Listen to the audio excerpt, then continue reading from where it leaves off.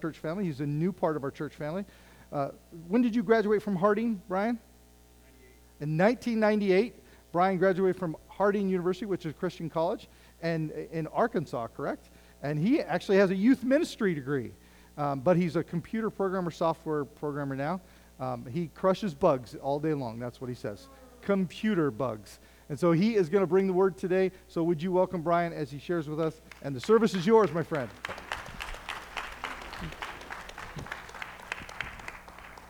Thank you, Scott. Am I on? Can you hear me? All right, very good. So, it's been a great journey to get to this point.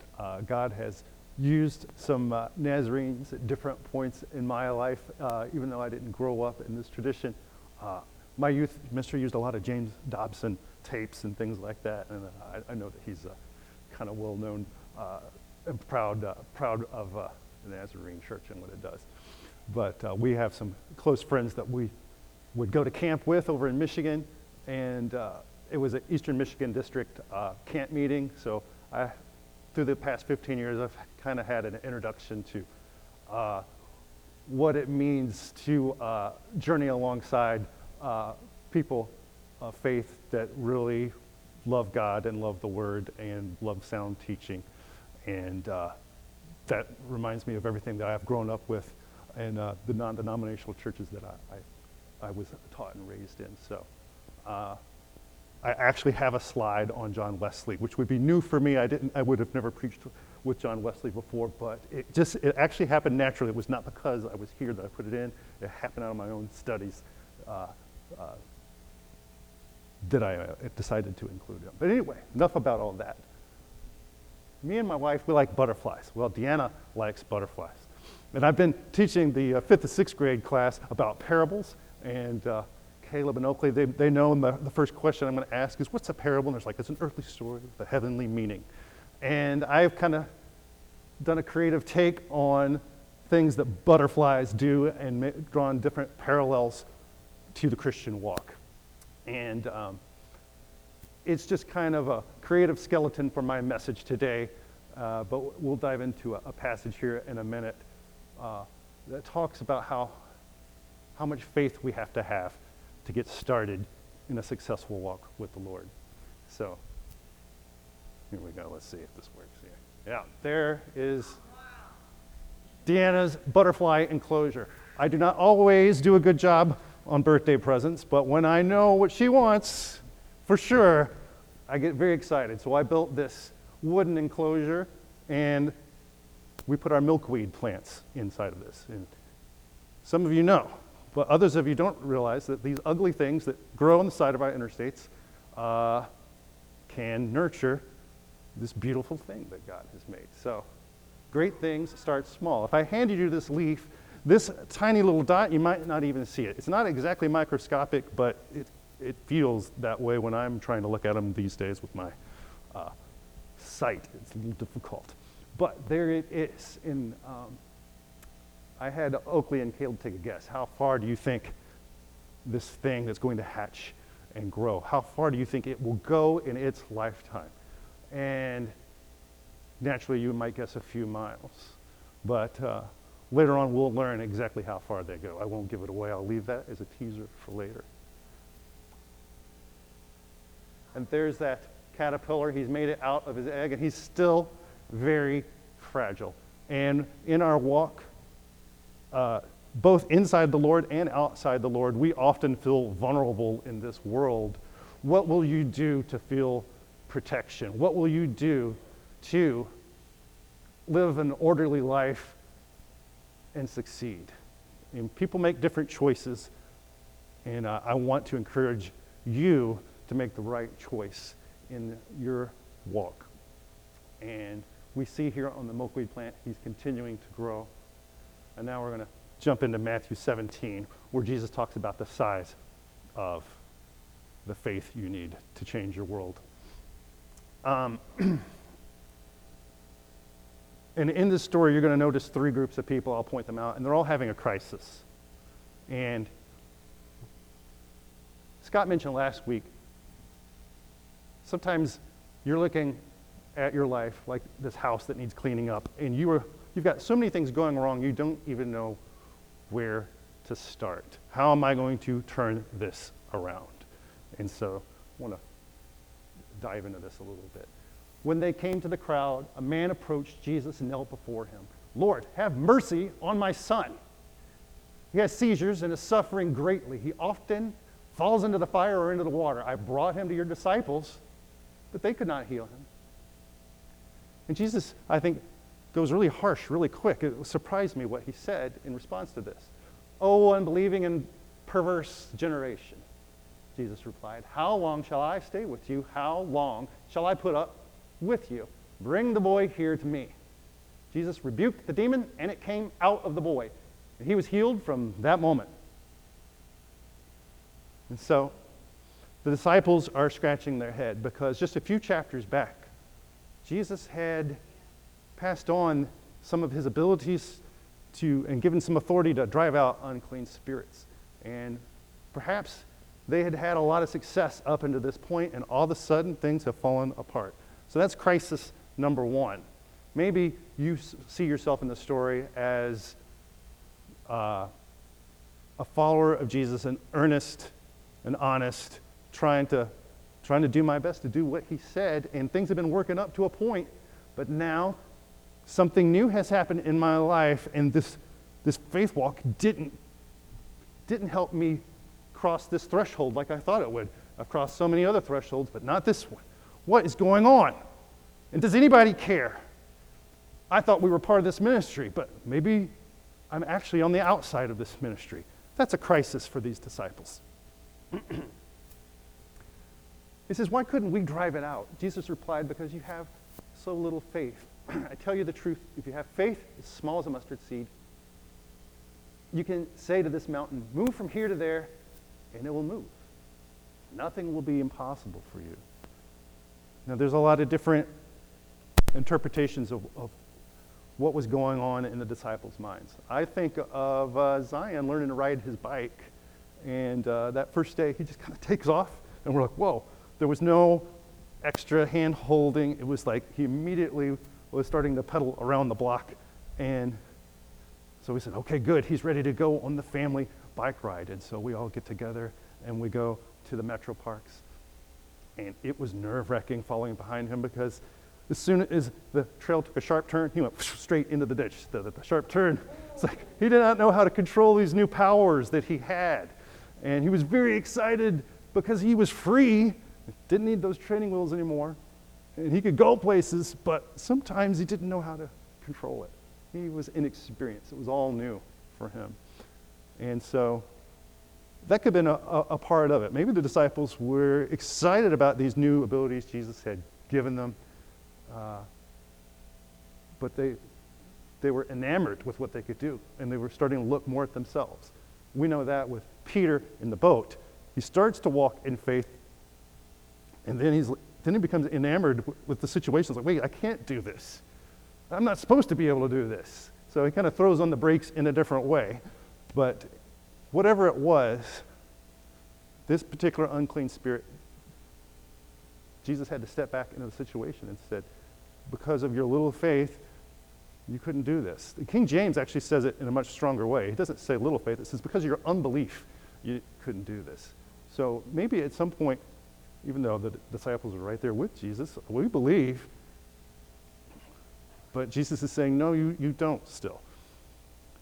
You were believing in yourself again, perhaps. Now, what does he say if you do have small faith like a mustard seed? He says, you can tell this mountain, move from here to there, and it'll move. Nothing will be impossible for you. And that's a familiar refrain in our Christian teaching, that you can move mountains with faith. And what do we do with these situations where we have a crisis? Are we still walking in faith? Do we believe that Jesus can really change our situation? Or do we just become completely overwhelmed with the size of what needs to be done? So there's other groups in this story. Maybe you don't see yourself as the honest follower of Jesus. Maybe you're a skeptic, or maybe you're somewhere else. let's look at this situation. There's the disciples who are worried about their inability. There's a crowd of onlookers, some of whom, if you read the other gospel accounts, we know there's teachers of the law there, and they are the establishment. They are having a different kind of crisis. Jesus has recently been in one of their synagogues and read the scrolls, and he says, this prophecy today has been fulfilled in your presence. And he's gaining traction among the people that need help. They're starting to listen to him. And the establishment is threatened by that, so to speak. These Pharisees, these are terrible colors. I'm sorry about that. So, but their notes for me, it helps me to just stay right where I need to be. So there you go. I'll tell you what's on there. So the disciples, here they are, these honest to God followers, trying to do what's right. And then there's the establishment looking on. It's like, we know about this Jesus, and we don't like what he's talking about. We don't like that he's gaining traction. We don't approve because he's not part of our pedigree. He's just a carpenter from some town, and he's got his head full of all these ideas. We're not going to let this guy on the inside. And don't you think they were overjoyed when the disciples fell right on their face? I know you have people in your life, perhaps, that are the skeptics or the established position of our culture, the pop culture. There are people who say, see, I told you were going to fail. Your Christian understanding of things is inadequate. You can't do this. You're not on the inside track of what's approved, politically correct, or you're not in on the science. You guys don't base your life on empirical data and things that are sensible. You guys are misled. And so that's one kind of critic that I'm giving voice to. But we can be in that slot sometimes as the established religion. We've all been raised, many of us have been raised to know what's right. And we know how to put on a certain air. And I often read myself into these stories in slot number 2. I'm totally comfortable with where my religion is at. Do I have a burden for the person in slot number 3, the father and his sick boy? Deanna comes home to me from her rounds in Lorain County. She's a social worker. And she hears all kinds of stories. And I am so heartbroken for some of these kids that haven't been taught of God. And they make weird decisions. She had a couple of girls come to her and said, we need some help. And she's like, well, what's going on? I was like, well, we were on YouTube and we summoned a demon. And he abused my friend. And there's 2 ways I can look at that as Mr. Established Christian. Well, the world's gone to heck in a handbasket. Of course, they probably weren't raised in a church, so they're susceptible to any old thing. But do we want to reach the confused with the healing power of Jesus? There's a compassionate response that we need to have to that. We need to take a little bit of faith and believe that Jesus can change this broken culture and a broken life. It's not just we often pray for the sick, and we often pray for our nation. But do we then stand back and say, well, they better get with the program like we've been with the program for a lot of years. I'm waiting for them to get with the program. And I think that's just a temptation. I've seen it in my own life to not be completely broken about what needs fixing. And once I get more broken about it and start relying again on Jesus and what he would do, I think that's when our world starts to change the way that God wants to change it. There's a lot of ways to change things. So, once that butterfly hatches and he's eaten that milkweed plant, and we'll get into the milkweed plant in a minute. It's a very interesting plant. It goes places that you might not ever guess. They migrate. They're the only insect that migrates. They'll go 3,000 miles, depending on what part of the United States they're on. They can go all the way up from Canada, all the way down to Mexico, to these Oyatel trees, and it's weird. I'll show you a picture in a minute of these trees. They just flock onto these trees. They migrate because of the weather, the warmth, or they sense the winter coming. This is another thing that science can't quite completely explain how these things happen, but it's a very interesting phenomenon. But to me, that's like moving a mountain. I think if you told that little caterpillar, there's no way you're going to be able to go 6,000 miles. I just don't know how that's going to happen. But it doesn't know any better. It does what God designed it to do. It does not worry. It does not labor or spin. It just, God empowers it to go. God empowers it to go the distance. And if we try and overwhelm ourselves with the task of redeeming our nation, so to speak, and hoping for it to be restored, we will talk ourselves out of faith. We just need a little faith, and we need to do our little part.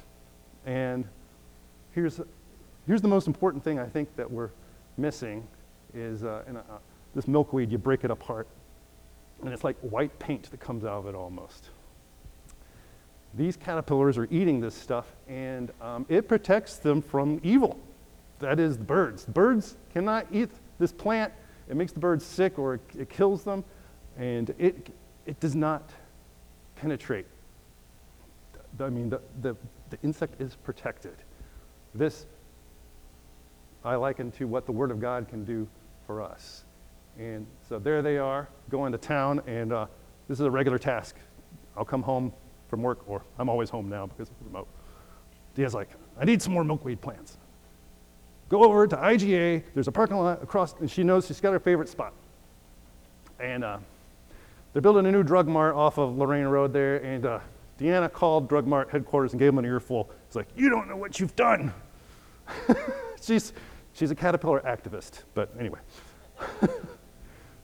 Here we have a picture of them going to town, and I compare that to this picture right here of people going to town, reading the Bible. And there she is, God's Word and nothing else. Nothing else will change your marriage like God's Word. God's Word is a model of how to live. It's a complete model of how to live in balance. Nothing will change your marriage by bathing it in prayer and learning how God's Word and God's will wants to put things in balance and for you to cherish one another. Nothing will change your relationship with your children like God's Word. When we live out those values that we learn about, where Jesus puts his own disciples above himself. He washes their feet. He serves them. Nothing else will change our nation like God's Word, but we change it by ingesting it ourselves, talking about what we've learned. We don't always learn it right. Someone else will correct us and say, no, this is how it has played out in my life. We've got to come together and talk about what we've learned in God's Word. And this slide I am going to skip. This would be more of a class. All right. The Word of God is alive and active. It's sharper than any double-edged sword. It penetrates even to dividing the soul and spirit, joints and marrow.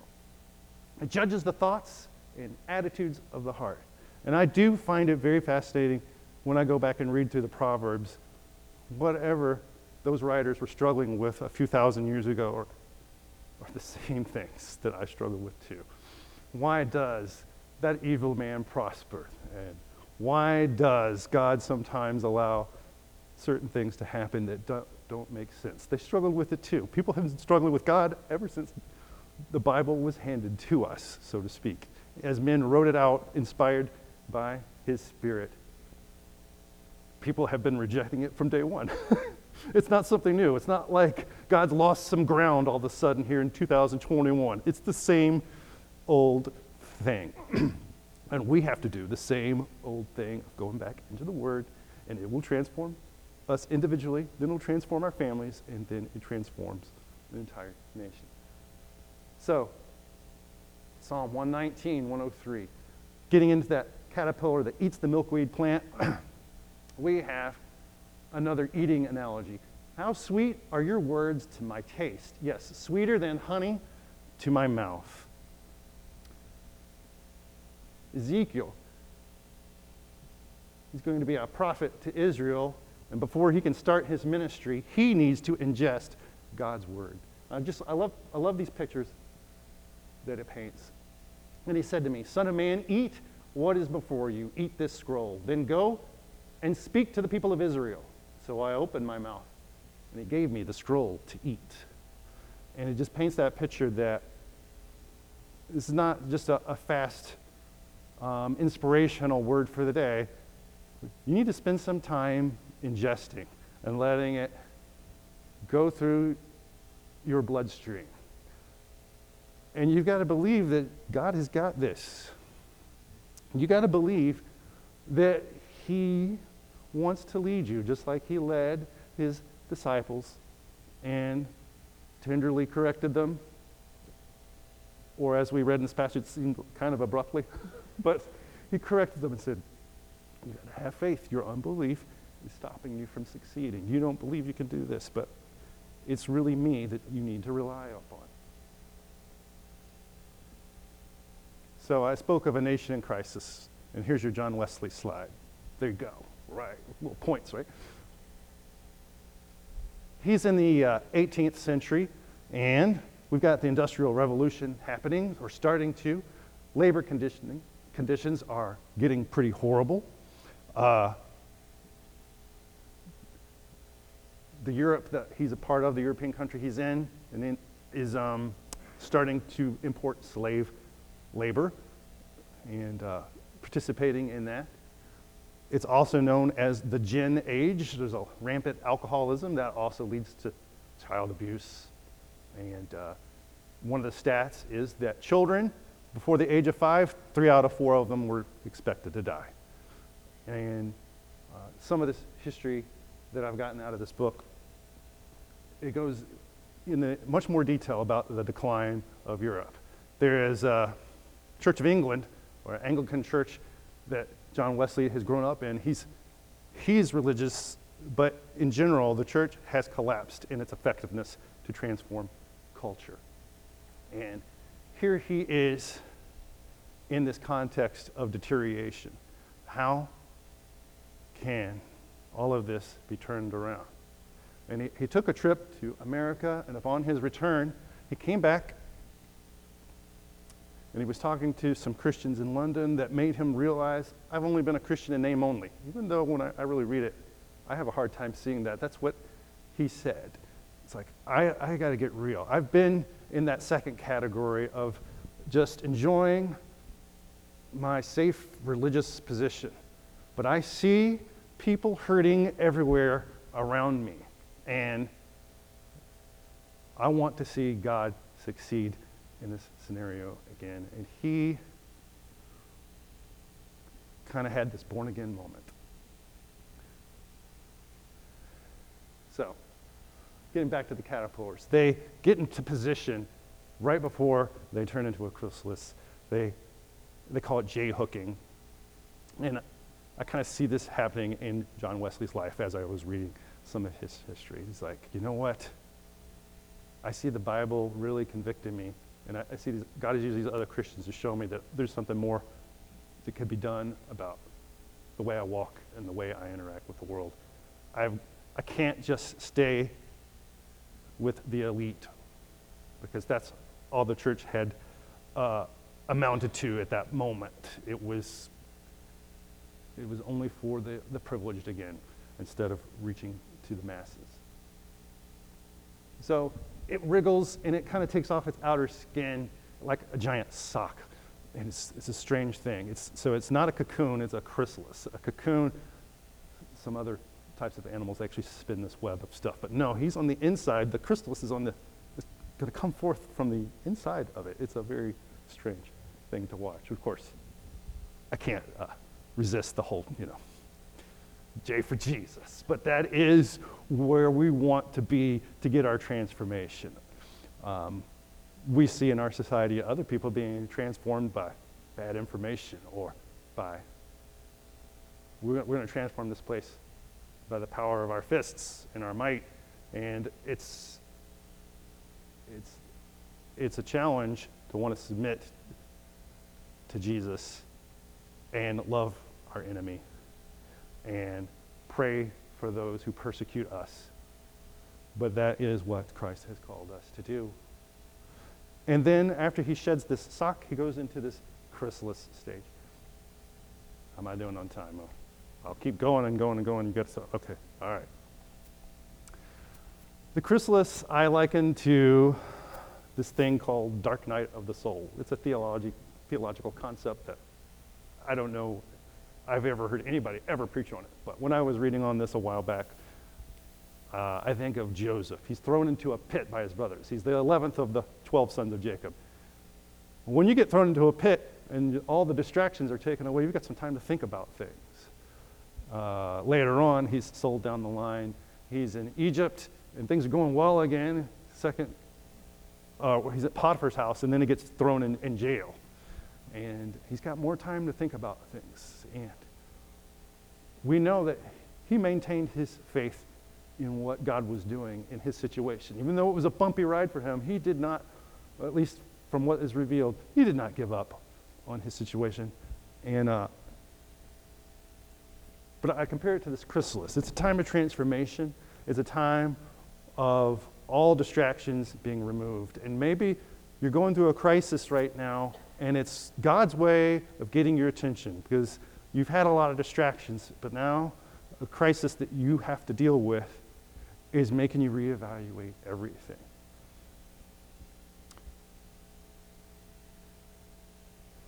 It's kind of like anesthesia.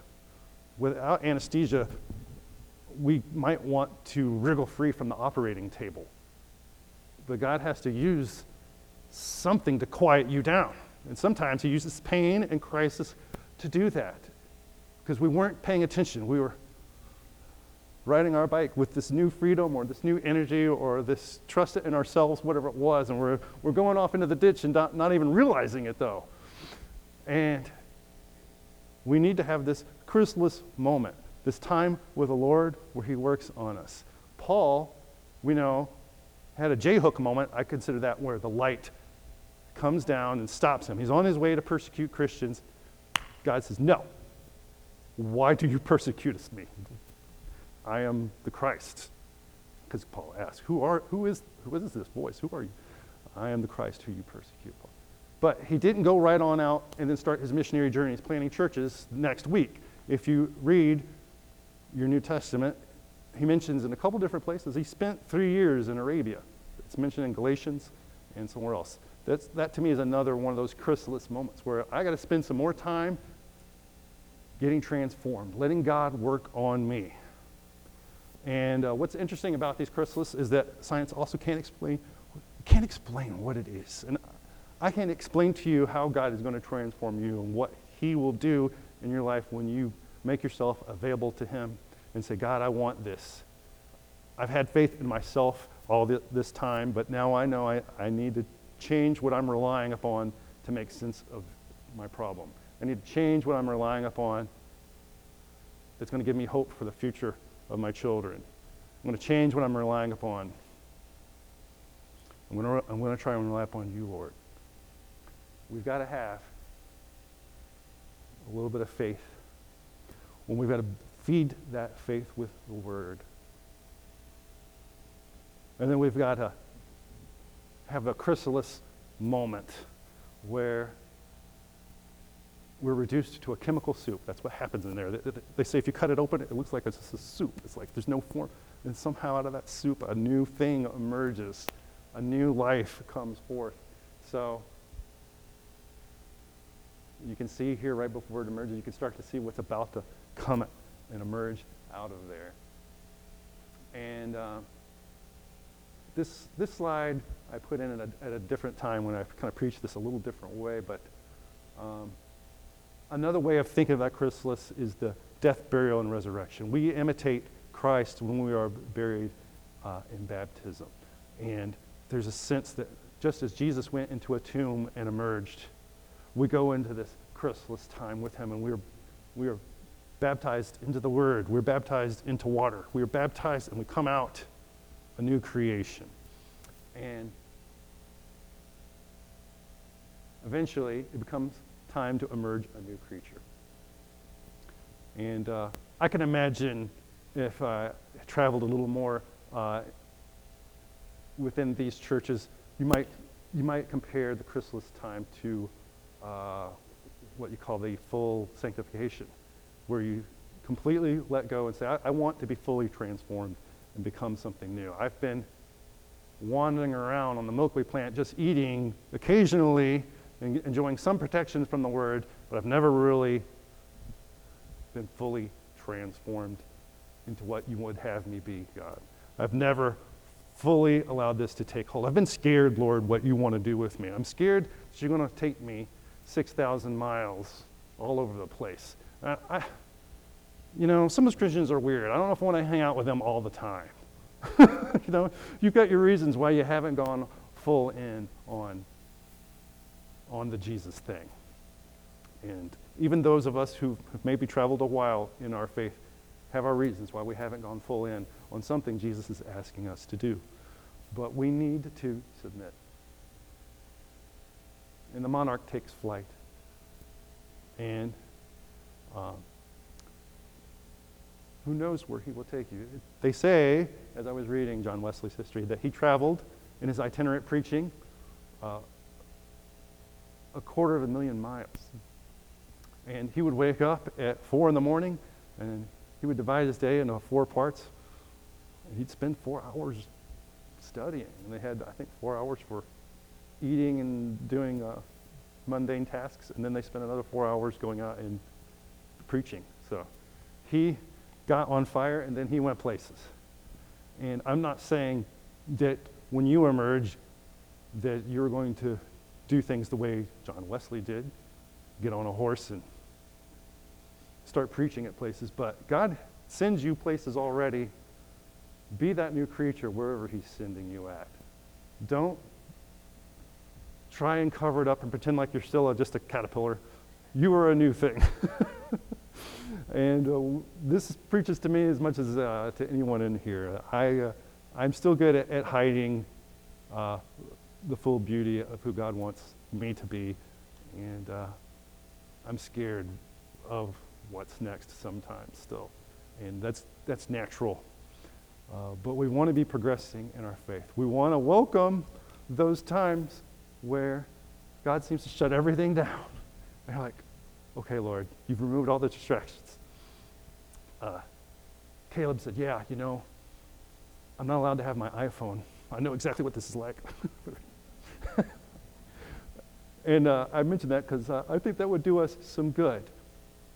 We feed on a lot of other things besides just the Bible. You may have a somewhat healthy reading habit, but how many other things do you allow into your mind that shapes the way you think about the world and fills you with fear and fills you with angst and fills you with, and you've got to decide who wrote that article, who produced that piece of news. Did they have the same concern that Jesus did for what's happening here?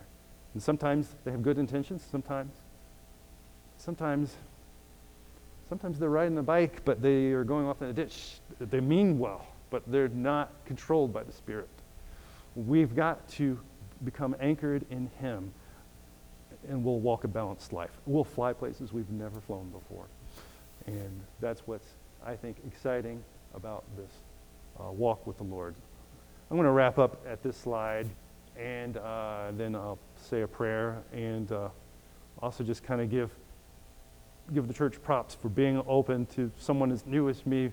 And, Scott, new ministry, it says a lot, I think, to share this space. It says, may the God of hope fill you all with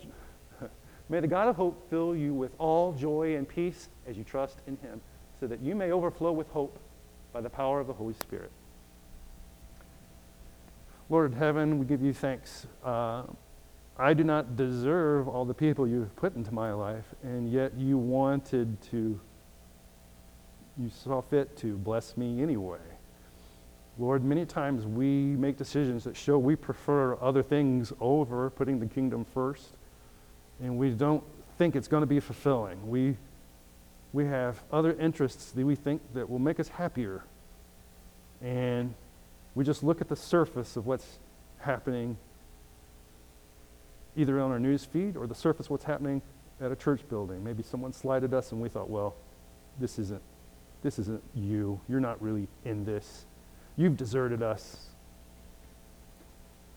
Maybe we were like that father with a sick boy. We actually have a child that's not well in one way or another, and it's overwhelmed us. And he's asking, who will save me? Who will care about my condition? Lord, just forgive me for not always having the compassionate response and being motivated to go out and reach those who have those needs. We know they're right here in Elyria. They're here in Marin County. They're in Olmsted Falls. There's people that are asking, who cares about my crisis? Lord, let us not be comfortable anymore with just our familiar traditions, wringing our hands about all the things that have been lost through the decades. Help us to look at someone even like Wesley, who had a little bit of faith and a whole lot of your word he ingested. Help us to get back to that, Lord. Help us to be people of the word. Help us to want to take it in. Help us to realize its nurturing value. Help us to really, really be transformed by it and just love it all over again. It has transformed so many people through the years. Help us to look at what you've already done so many times.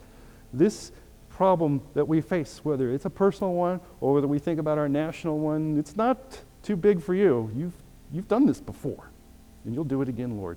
Lord, we love you so much. We need you so much. We need this moment together every Sunday, and we need more moments like it in between the Sundays. And we need for you to lead us back into that faithful following moment with you. And Lord, we want that transformation, not just once at the beginning of a Christian walk, but continually, Lord. Lord, we just need you, Lord. In Christ I pray. Amen.